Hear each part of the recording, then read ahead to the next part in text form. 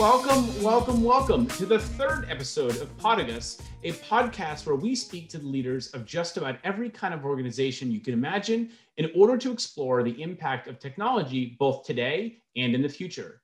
I'm your host, Delcy Bean, the CEO of employee-owned Paragus Strategic IT, located in Hadley, Massachusetts, and serving the Pioneer Valley and beyond. With me today, I have Elaine McAfee.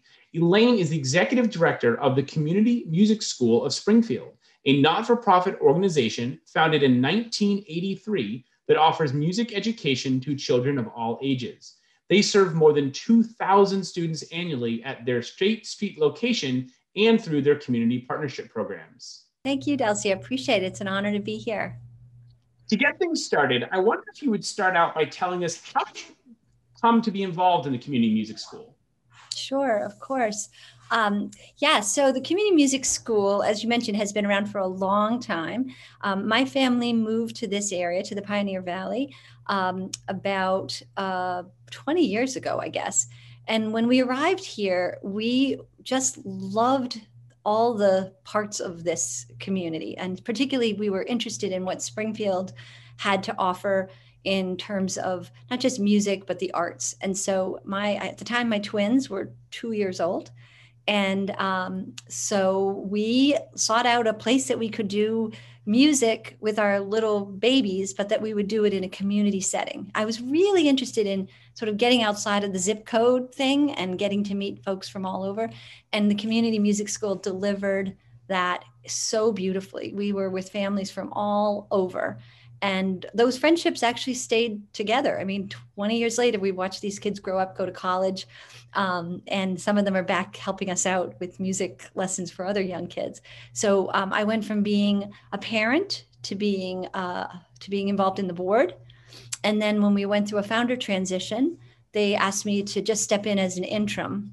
I came from the for-profit side, so I did not have a background in nonprofit leadership. But at that point, I was just completely in love with the faculty and the mission of the school. And they asked me to be an interim. So I stepped in, and here I am 10 years later. Still, I finally gave up that interim business card and decided to just sort of, own the whole executive director thing. And it's been a beautiful, spectacular journey. Oh, good for you. So just to provide our listeners some context, because we're going to be talking a lot about technology, when it comes to tech, how savvy do you describe yourself to be?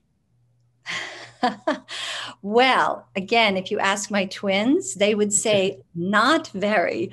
But this year, so if you had asked me that question before the pandemic, I think personally and organizationally, I am a product of my generation. So I went to school in 1983, and at the time, I took a computer science class, and it was the computers were the size of, a house, and it was, punch cards. I mean, it was really, really old school. And to see just how things have changed, evolved, and what kind of capacity our young people in particular have with growing up with technology made me always very aware that if I surrounded myself with really smart people, we could be as successful. So I didn't have to have that capability myself. I just felt like I needed to make sure I surrounded myself with people who had that skill. So personally, still low on a scale of 1 to 10. I'm probably a 3 in terms of skill, but in terms of openness to the concept, this year has been a game changer. Since the pandemic, organizationally, we have embraced technology in a really profound way, and it has kept us able to thrive by having music lessons offered remotely, which we had zero platform for that before the pandemic. And now we have about 400 students every week and about 800 in the Springfield Public Schools that we are doing remotely. So that curve is steep, my friend. It was steep, but it's a terrific segue, because I was just going to ask, the organization's been around since 1983.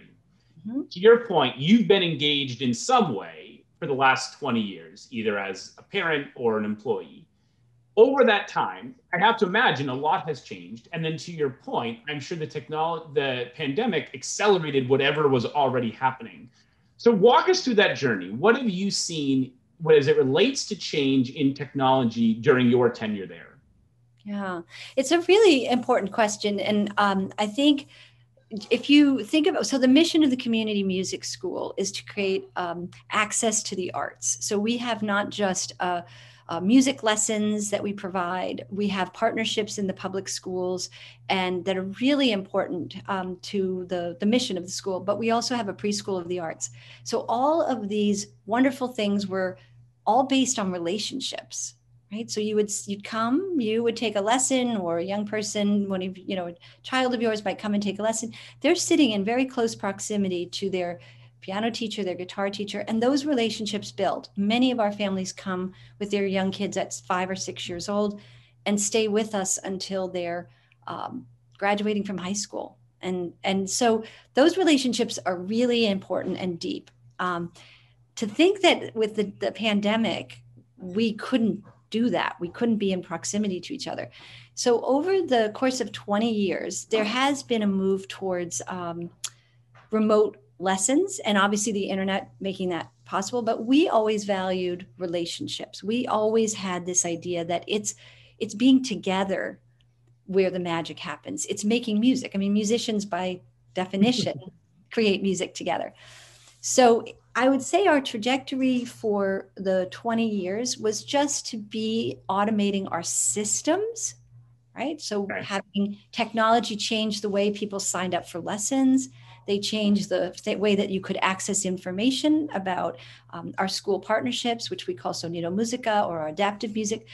So when information was being shared, we just followed the same curve that many other organizations did.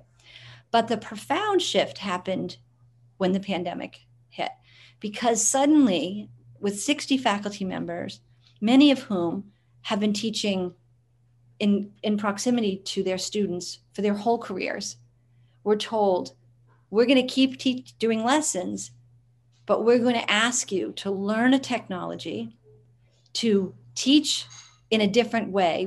It required everybody to shift their thinking. And I think the truth of it is, if we had decided we wanted to develop a really robust virtual performance platform, I honestly don't think we probably would have taken us 5 years to get there. Sure. And I'm not saying this is like good news for a pandemic, because please, hit the reverse button, and I would like a year and a half of my life back. But given that happened, what's interesting to me is how the community music school attacked this potentially insurmountable issue.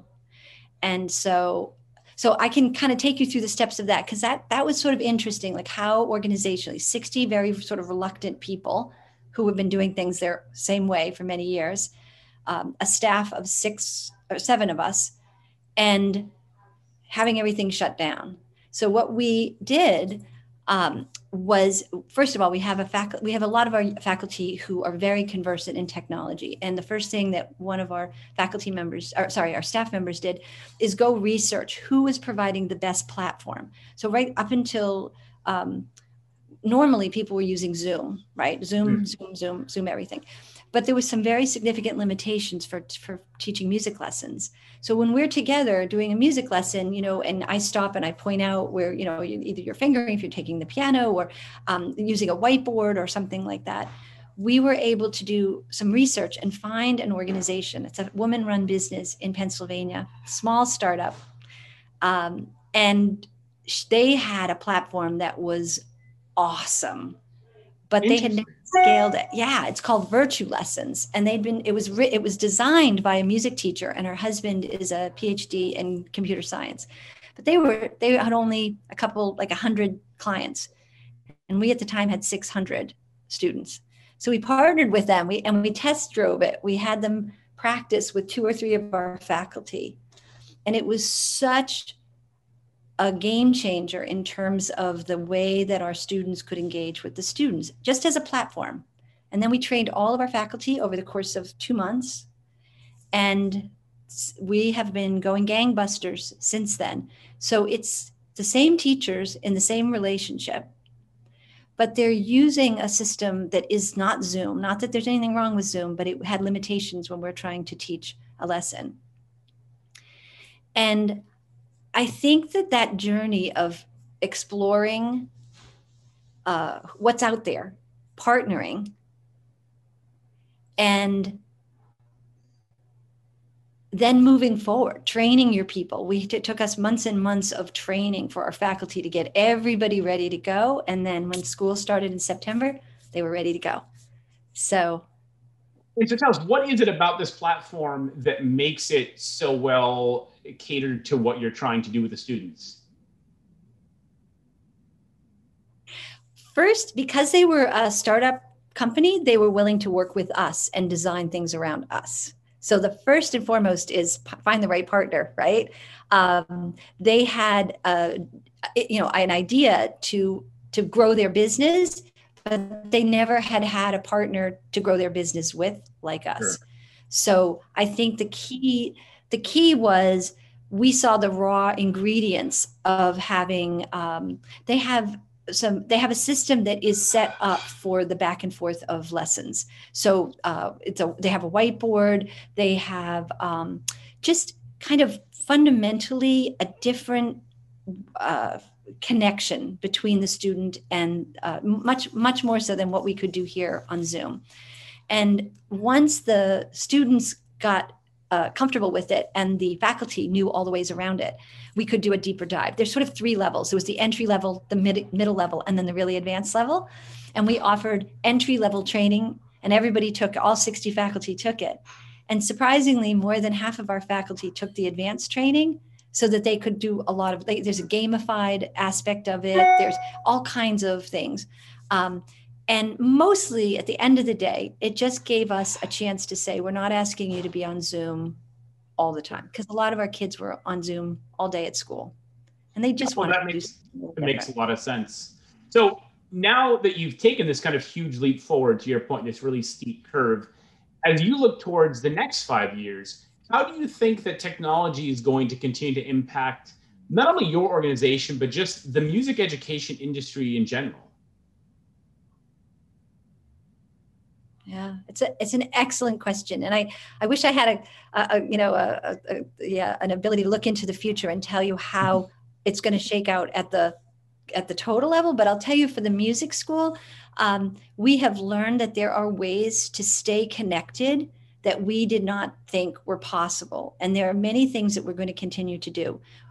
If you ended up moving out to California, but you loved your clarinet teacher, Mary Ellen Miller, we now have a way for you to stay connected and take lessons virtually, even when we're having other people in Springfield or in the area take lessons locally.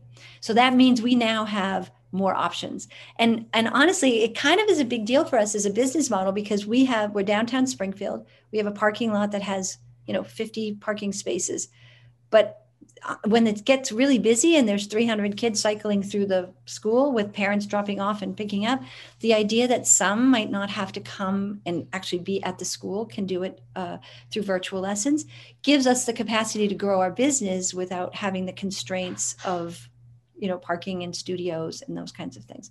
So that's kind of an interesting dimension for revenue generation that we hadn't thought about before.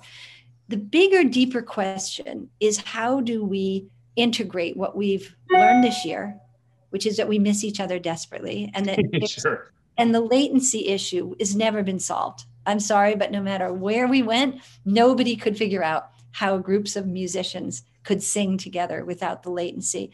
And so it lent itself much more to music production. We did, in the public school programming, we did a lot of music composition work this year, a lot of music production work. I think people are fascinated with being able to get really good audio. Somebody told me the other day that it's as watching video, you can watch kind of not great video as long as the audio is good. But when the audio is messed up, your brain just says, no, thank you. And so audio production has been another big push for us. We really leaned into capabilities and teaching our young people so that they could also have skills and careers for the future, because that's really important, right? Is the building capacity of our young people to do the things, to let their art just be expressed out into the community. And so I think that's not going to stop, frankly. I think it's accelerating. I think the empowerment of young people having control of their own art form and being able to put it out in the world is thrilling. And we see it in the movie industry, right? What used to be the large movie companies running everything, and now so I think that's a very significant shift. I hope that people will continue to want to be coming in to the music school to have that one-to-one connection, because there's no substitute for that, for sure. But I absolutely think we have expanded the way that we imagine learning about technology. Instead of it being the thing for other people, it became the essential way that all of our faculty and staff could connect with each other in a really scary time. And I'll give you one kind of sweet story. My niece, who takes piano lessons from one of our fabulous piano faculty, when her first virtual lesson, meaning like, on this platform, it actually was Zoom the first couple of weeks.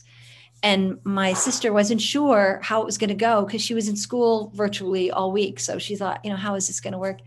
And my 9-year-old niece ran upstairs and she spent 20 minutes picking out her outfit that she was going to wear for her piano lesson, because it was the best part of her week, that she could be connected and see Miss Marina and feel her. So I think the power of the connection this year, that we knew that we need each other.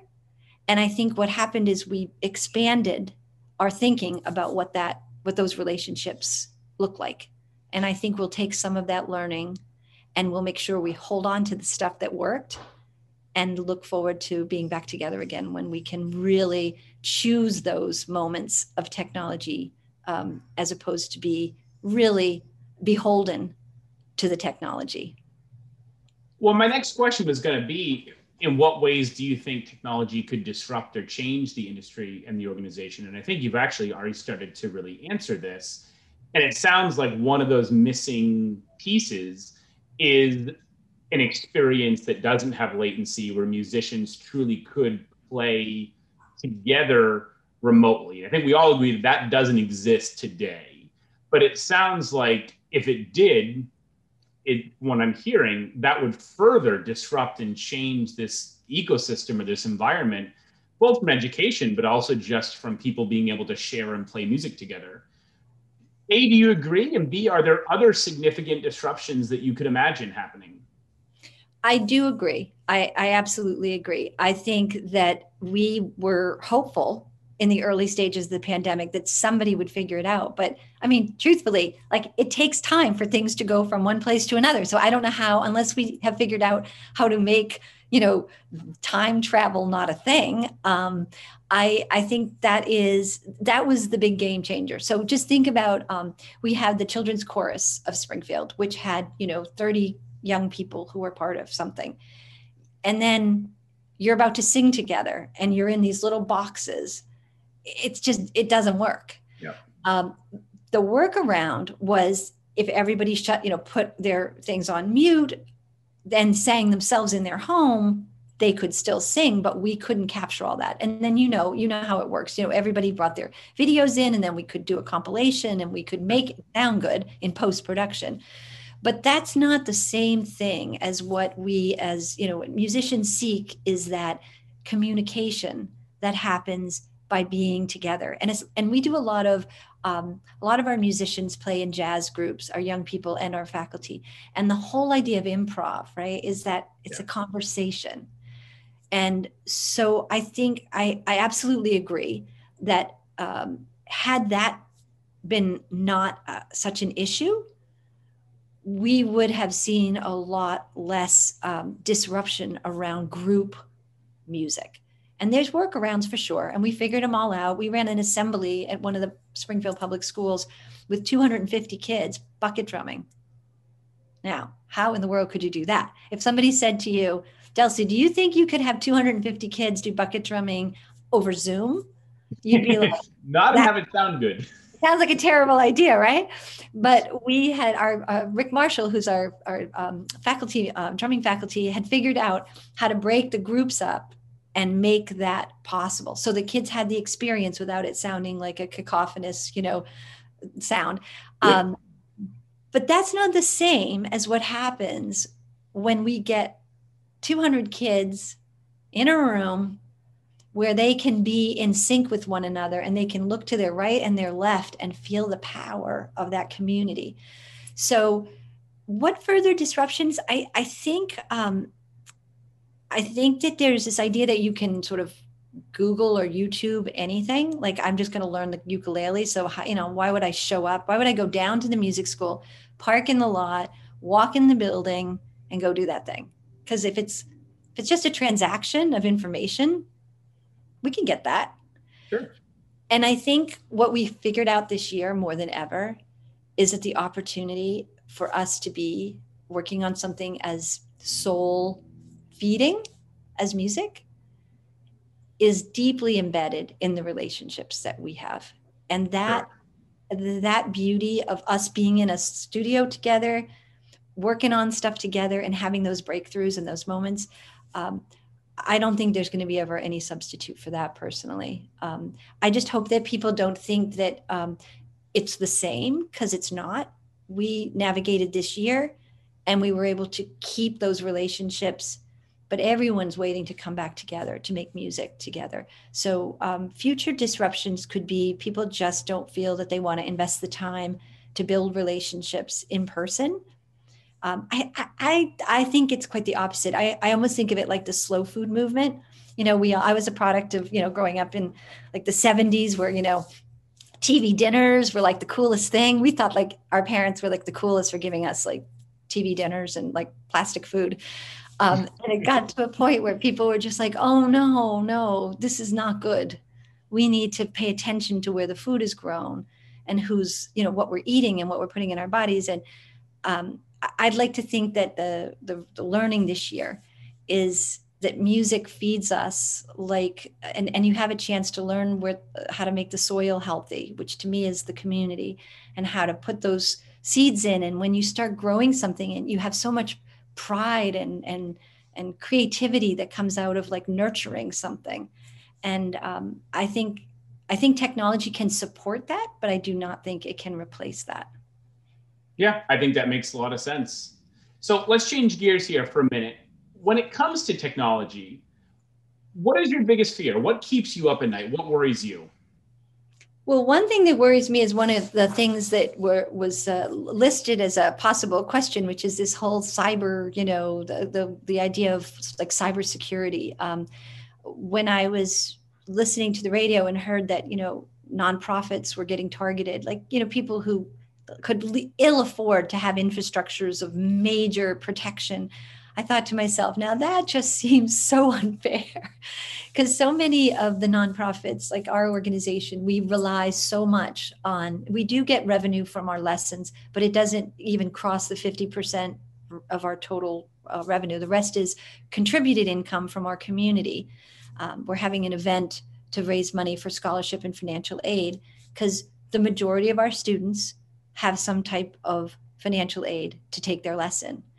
And so if we're spending our time raising money so that we can then give it away, the idea of having to build these amazing firewalls and infrastructure to protect us, that's pretty low on my list of things I can pay for. But it's high on my list of things that I worry about, just because I don't understand. I don't understand why anybody would think that that's a good idea to go and, attack organizations that can really disappear if things like that. So, that's, to me, is the existential threat out there. What happens when the things that we expect every day to be there disappear? But for the most part, we've had a lot of success. We're automated with our registration system, and we've had a lot of support and help in how to make sure that we have that backed up. There's a lot in our community in Springfield, a lot of folks who've reached out and said, we have that skill, we can help you.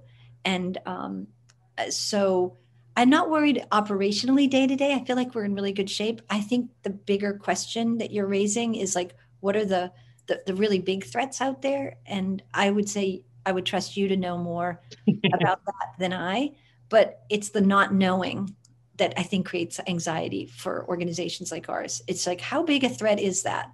And is it, I don't know, you would know that better than I, but it seems like that was a little bit of a scary dynamic introduced in the last few years. Yeah, and I think you're right. I think it definitely has accelerated so much in the last few years that it went from more of a, yes, hypothetically, this could happen, to a really strong likelihood that just about every organization is going to face one or multiple cyber attacks in their organization's history. And it is scary, and it is especially hard for nonprofits who don't have as much capacity and resource to address it. Right. Right. So, kind of moving on, when we talk about technology, we usually talk about it in the lens of it makes things better, it improves things. In what situations have you found where technology actually seemed to make things worse? Yeah, making things worse is, I think it has only been situational for us. When I think about this year, it has been times where you've gathered folks together and the internet is unstable, or and the level of disruption, like you're ready to do the thing and you just can't do it, and it has nothing to do with your intention or your preparedness. And I think I think we've all had that, right? And in the beginning, you could make an excuse and say, oh, sorry, my internet's bad or whatever. I just noticed while we were talking, my internet said, you're unstable. And I was like, what? But there's a point at which people just get incredibly frustrated with not being able to do the thing.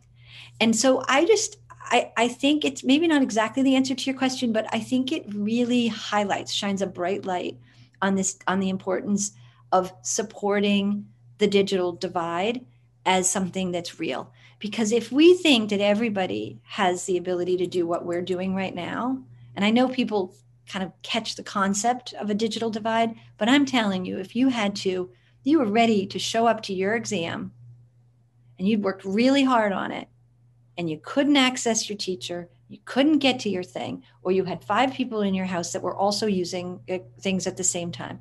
Yeah.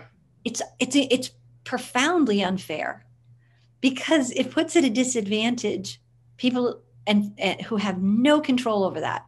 And it sort of, it's an equal opportunity oppressor, because it could be, so I think, and I don't have any answers to that. I just can say that if we ever realized how much equality is embedded in technology and how we are not there, we are not close to being there.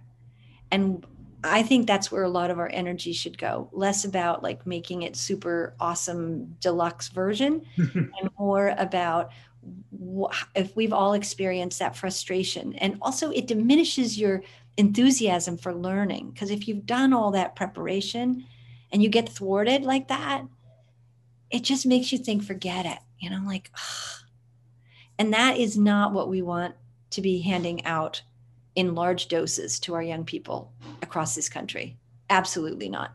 Yeah, I would agree completely. I think even beyond just our young people, I think the pandemic has caused a lot of jobs to go remote. And to your point earlier, everybody's access to technology is not the same. And so if you're unable to do your job simply because of Wi-Fi constraints, because you've got 5 people trying to take Zoom classes or also work, it does, I think, really shine a light on a situation and a problem that we're going to have to continue to work on as a community, as a global community, kind of however you want to think about that. Exactly. And I have to say, there have been so many good-hearted folks in this endeavor for us. Like, I just want to say, like, when, we serve a lot of young people in the Springfield Public Schools, and the infrastructure that the schools had put in for their own platforms that we could connect into, made it, we didn't have to reinvent the wheel. We could use the good work that they had put together, and we as partners came through their portals to do our work. So I don't want it all to sound like we, the community music school, were on this island trying to do this thing. Sure. It was quite the opposite. We were surrounded by people who said, I have, what do you need? Here's what I can offer. But I think fundamental to your question is what are the limitations that are systemic that absolutely require all of our attention. And that systemic inequity, it seems like your field has an opportunity, the technology field has an enormous opportunity to lead the way and to really take this on as a basic right of education, of existence. And it's not just an education thing. You're pointing out it's an economic driver. You can't do your job if you can't, if you don't have a good internet. So there's just, I think it could be a really amazing inflection point right now when we recognize that there's a digital divide. We recognize that building capacity, not just the internet capacity, but skill building. That convergence of those two things, I think, puts a lot of opportunity into the technology field to think much more broadly about its contribution to society and to change. Yeah, I don't disagree. And I'm sure we could probably talk about that topic alone for the next couple of hours. But my final question for you is, as the ED of a very successful, but also a very important organization in the community, what are you doing to personally keep up with everything going on in technology? How do you feel like you've got your hands around what's happening, what's going on?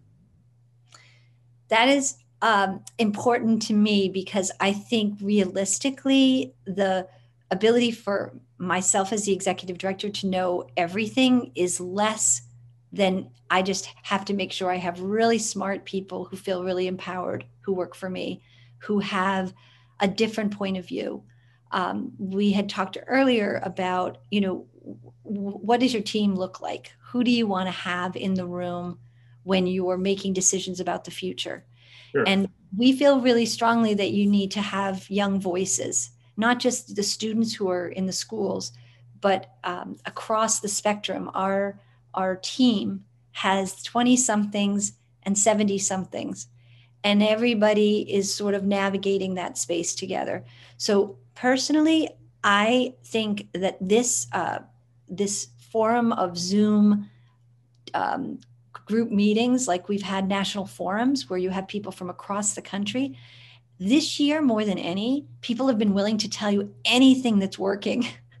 So yeah. I'll put my hand up and say, we're having trouble with, the latency issue around our chorus program. And somebody like from California who's on this Zoom call of, we belong to the National Guild of Community Arts Organizations. And I have never needed them more, because somebody in their organization, somebody among the 250 people on the Zoom call will have had somebody who looked into that and found a solution, and they share. So the simple answer is have a great team and make lots of friends with smart people, because we feel like we are super fortunate that we have a great team and we have great friends. And as long as we're all heading in the same direction about what we're trying to do and willing to share anything we learn, I think everybody this year has felt like it's less a competition and more a collective endeavor to not just survive this, but to serve our community. And that requires a lot of folks who are willing to share their good ideas and problem solve. And so that's the way that I like to personally keep involved, is to make sure that my team feels empowered to bring things to the fore, like they did with the virtue lessons. That was a completely unique, just send people out and go do the research and figure out what might be out there in the landscape. And then to have that work, to have that one person, Rachel Rivard, be able to see, a year and a half later, how that research led to practical application, which led to us as a nonprofit being able to stay, relevant and an anchor institution in the community. I mean, that looks pretty good to me. That looks like an opportunity for empowering our team members to have agency and to really help us figure out how to navigate the future. Yeah, I mean, clearly it's working. You guys have done a great job of navigating a difficult time. And to your point earlier, at a point when you probably weren't quite as prepared as I'm sure you would have liked to have been, Nope. but obviously got through it. So before I let you go, we're just going to take a moment and do what we call fast questions from Flat Delsey.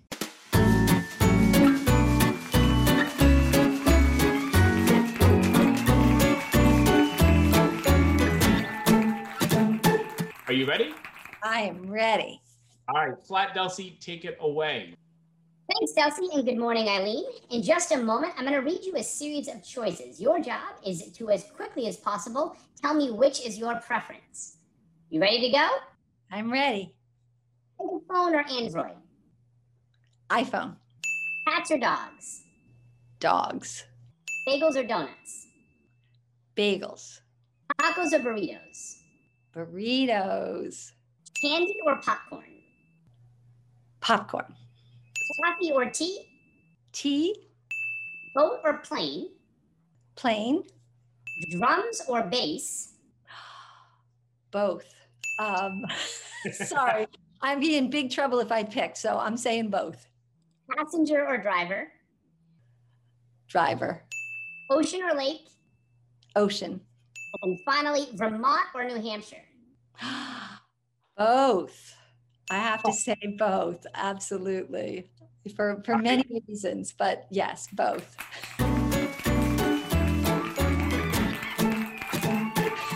Eileen, I just want to thank you so much for being our guest today. I know that I have thoroughly enjoyed our conversation, and I'm sure our audience will as well. So thank you so much for being with us. Thank you. It's been a pleasure. I really appreciate the opportunity, and the music school is thrilled to have you, be interested in our organization. So thank you, Delsey. Appreciate it.